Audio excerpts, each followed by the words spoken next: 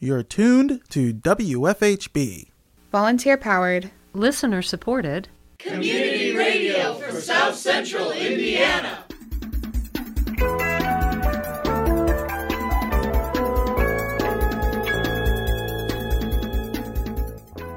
Good afternoon.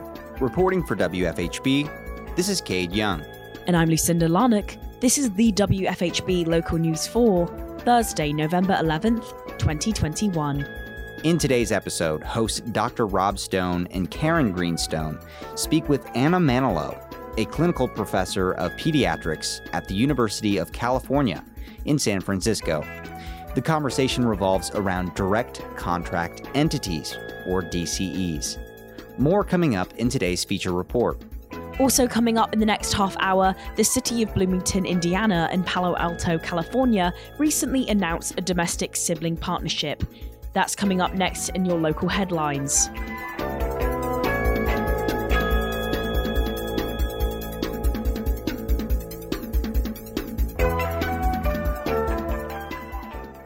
The mayors of Palo Alto, California and Bloomington, Indiana announced a proposal for a domestic sibling city relationship. On Tuesday, Bloomington Mayor John Hamilton met virtually with Palo Alto Mayor Tom DuBois to announce the potential partnership, saying the approval process would happen later this month. Palo Alto Mayor Tom DuBois, who has worked for tech companies in the past such as Electronic Arts and Google, touched on how the project came together. So Palo Alto has 8 international sister cities. And as an elected local official, I started thinking, why don't we do the same thing in the US?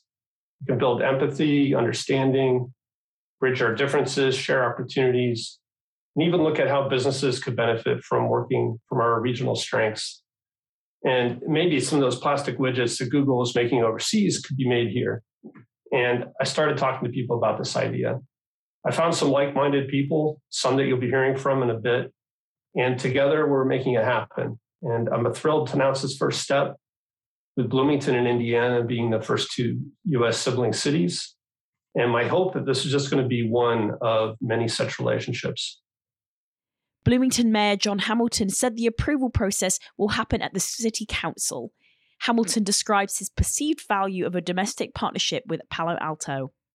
Look, I'm very confident that just increasing connections between 2 communities, strong links between a coastal community and a Midwestern community that are both full at the community level of these practical, creative problem solvers, that can really pay big dividends socially, economically, culturally, politically. Our communities always change and evolve to meet new challenges. According to a city press release, the relationship would, quote, foster community building, further goodwill, and enhance civil dialogue and public policy discussions in the 2 cities. The notion of international sibling cities is relatively common in the United States. In fact, Bloomington already has 2 sister cities, which include Santa Clara, Cuba, and Pulsatega, Nicaragua. This domestic sibling city partnership would be the first of its kind in the United States. For more information about the agreement can be found at bloomington.in.gov/news.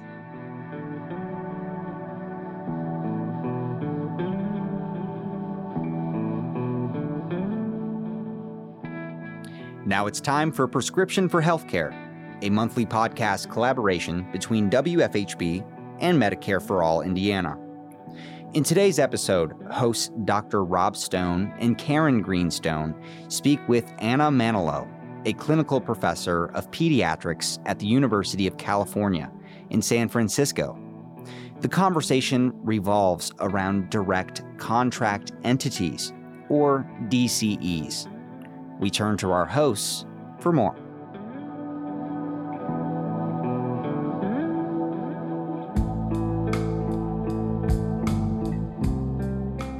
From WFHB Community Radio in Bloomington, Indiana, this is Prescription for Healthcare, sponsored by Medicare for All Indiana. This is Karen Greenstone and Dr. Rob Stone. Hello. We have decided to continue our conversations about direct contract entities, DCEs, because of the unclear nature of this experimental project underway with the Center of Medicare Services that has the potential to affect all of us, including those of us not Medicare age.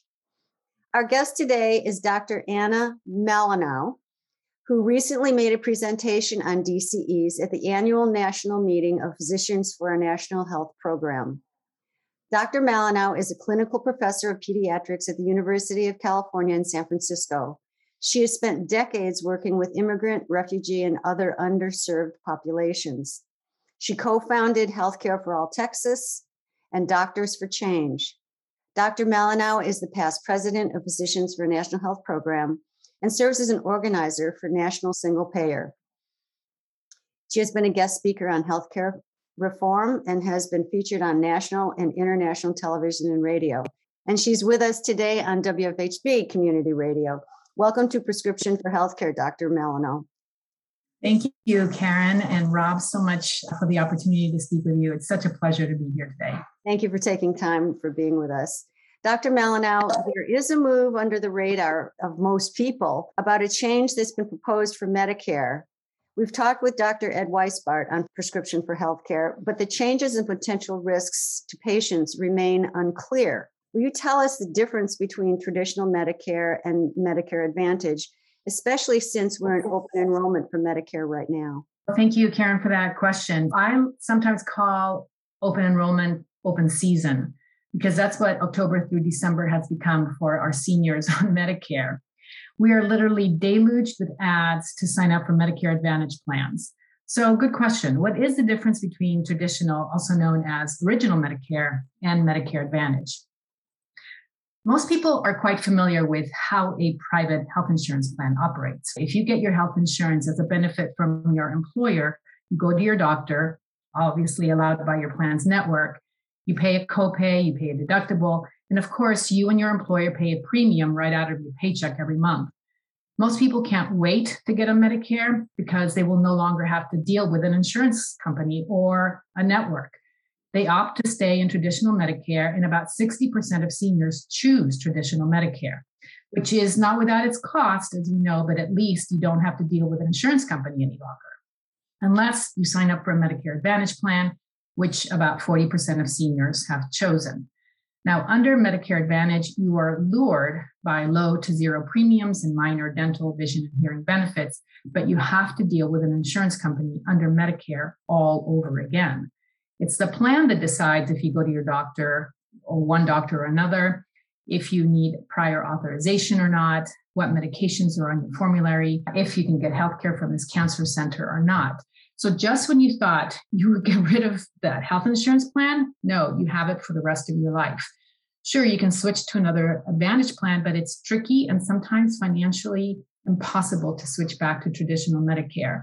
So there you are, stuck with an insurance plan that can deny you care, that can disenroll you, especially at the end of life, that drains the Medicare Trust Fund and increases Part B premiums through their upcoding schemes.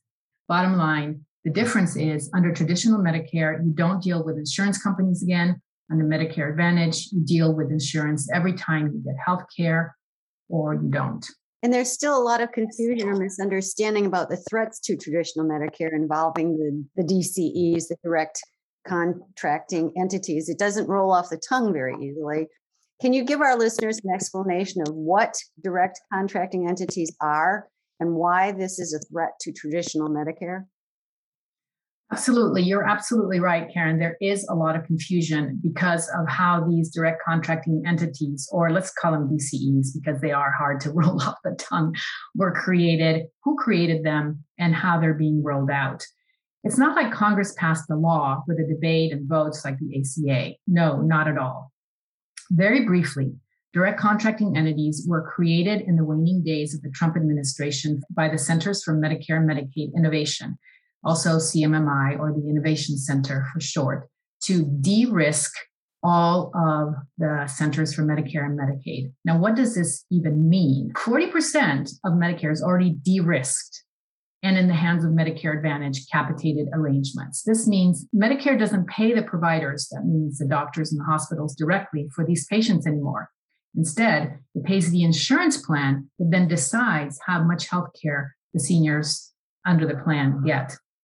So remember, under private health insurance, the employer and the worker pay premiums to the insurance company, and then the insurance company decides how much health care you as the worker would get. Under Medicare Advantage, it's not the employer, but it's the government that pays the insurance company for you, and the insurance company decides how much health care you as the Medicare beneficiary gets. You would think that this would save money, but it doesn't. In fact, Medicare overpays Medicare Advantage plans billions and billions every year. Another way of putting it is that Medicare Advantage plans bilk Medicare and the government billions every year. And now this is where the DCEs come in. Medicare wants to do the same thing for the remaining 60% of seniors not on Medicare Advantage. But how is this even legal, especially since these are seniors that specifically have chosen not to join a Medicare Advantage plan?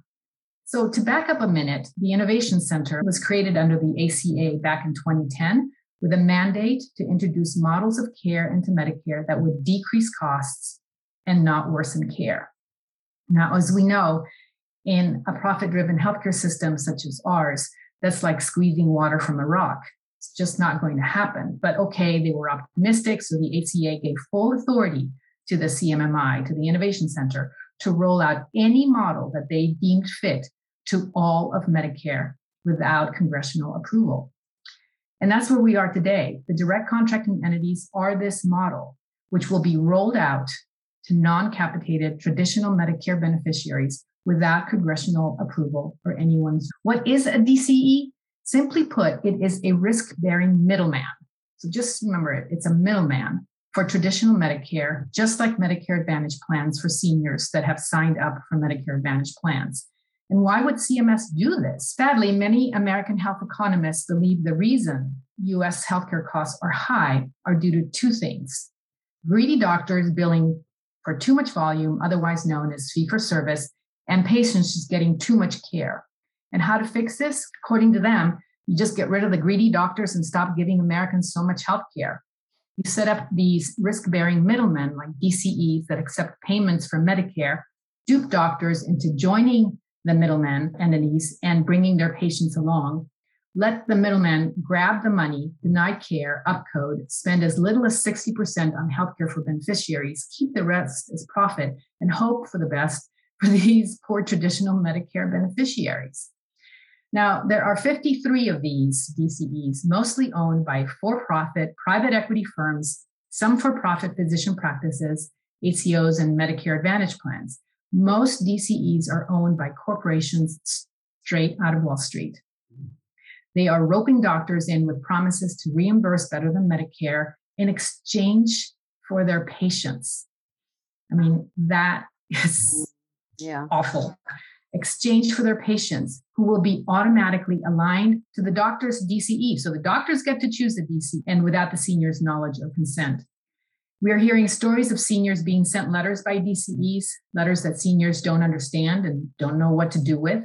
And the end game is this: a potential 30 million seniors will be aligned, because they don't call it assigned, they're aligned by CMS to a DCE through their primary care providers without the senior's knowledge or consent. Wow. Yes, wow. So terrifying, really. It's so dark and hidden, and yeah. So after hearing all of this, what is your prescription for healthcare, Dr. Malinek? So the most important thing to remember about our healthcare system is that it is first and foremost a system based on profit. And DCEs really highlight this. Absolutely. So any prescription for our healthcare system will have to involve eliminating the profit motive from the system. And that's number one.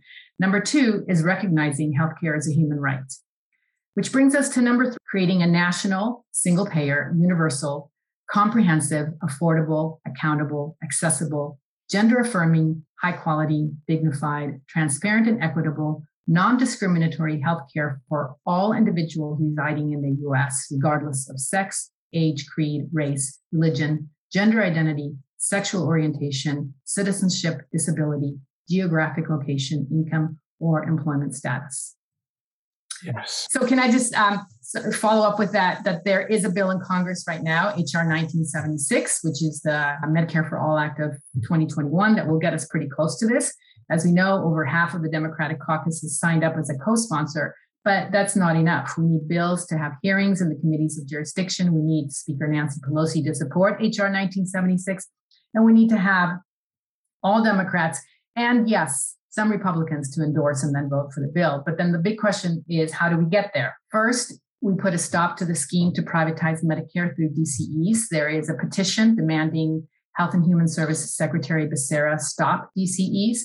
And we have over 4,000 signatories to the petition, and we encourage people to sign the petition. You can go to the website for Physicians for National Health Program, which is www.pnhp.org.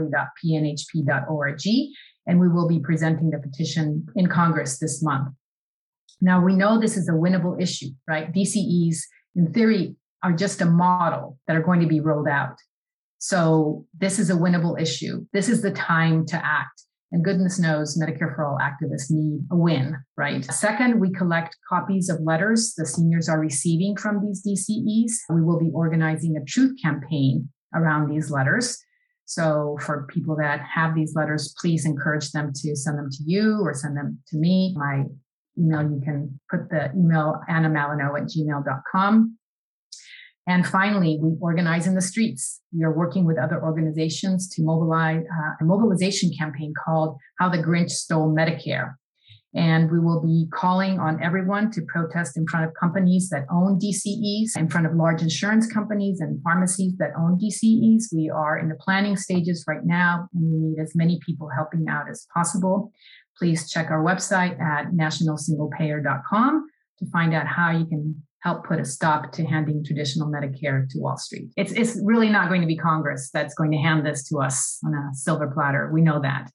It's going to take people mobilizing, organizing, and demanding this. Thank you so much, Dr. Malinow, for talking with us today. It's really been a pleasure. For WFHB Community Radio in Bloomington, Indiana, this is Prescription for Healthcare. To your good health, everyone.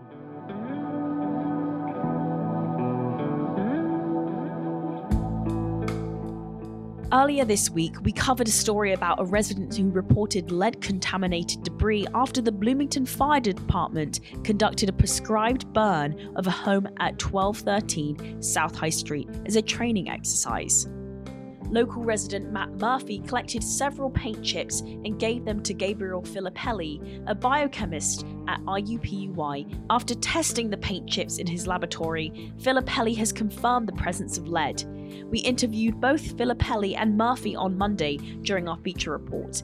In today's broadcast, we listen to a condensed version of that report.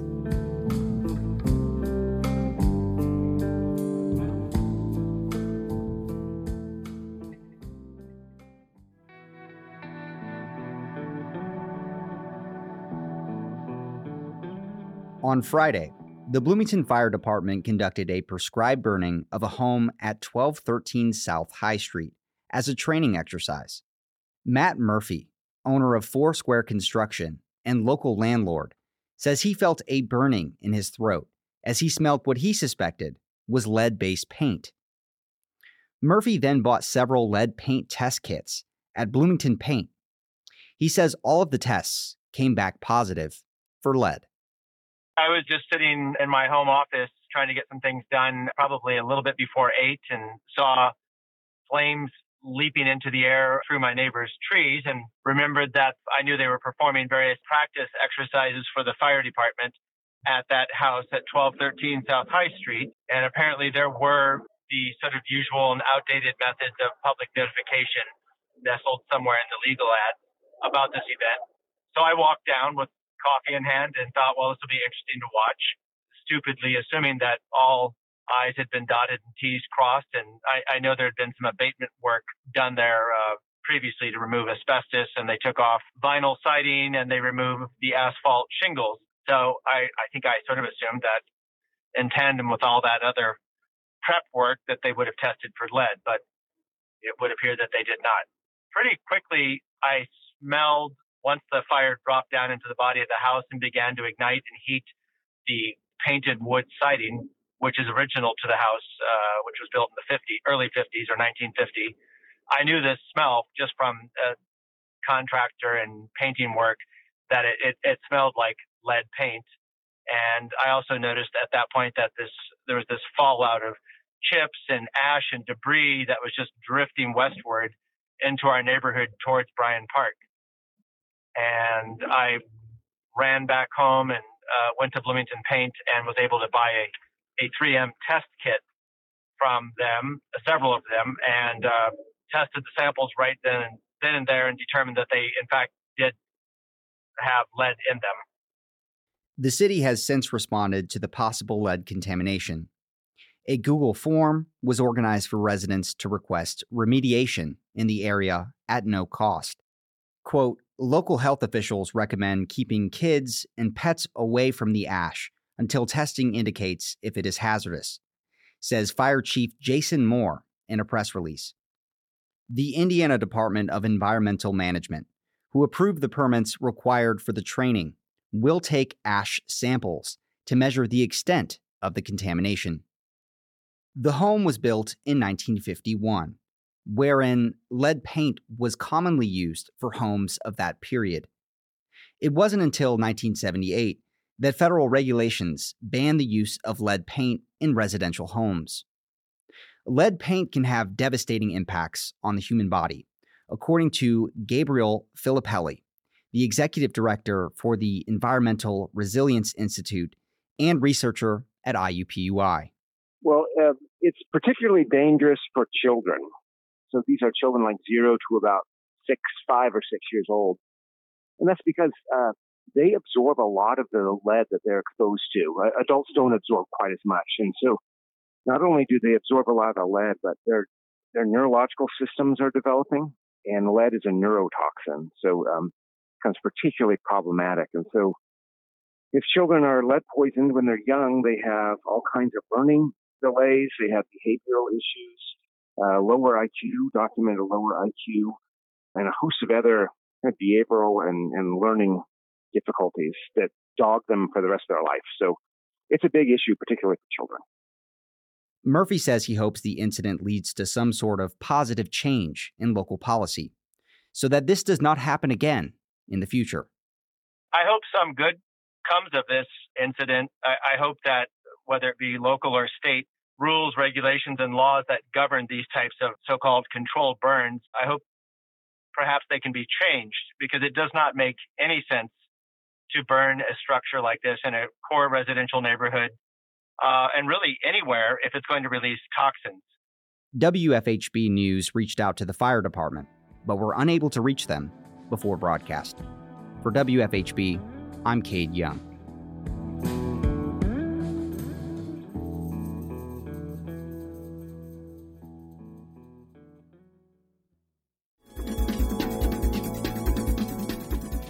You've been listening to the WFHB local news. Today's headlines were written by Cade Young in partnership with CATS, Community Access Television Services. Our feature was produced by Karen Greenstone and Dr. Rob Stone. Our theme music is provided by Mark Bingham and the Social Climbers. For WFHB, I'm your engineer and executive producer, Cade Young. And I'm Lucinda Larnock. Thanks for supporting Indiana's only volunteer-powered, listener-supported independent daily news program. You can hear tonight's full broadcast online at wfhb.org. You too can be a part of our award-winning news team. For more information about joining our volunteer team of citizen journalists, email news@wfhb.org. Stay tuned for Big Talk, a one-on-one conversation with some of Bloomington's most fascinating people, coming up next on WFHB.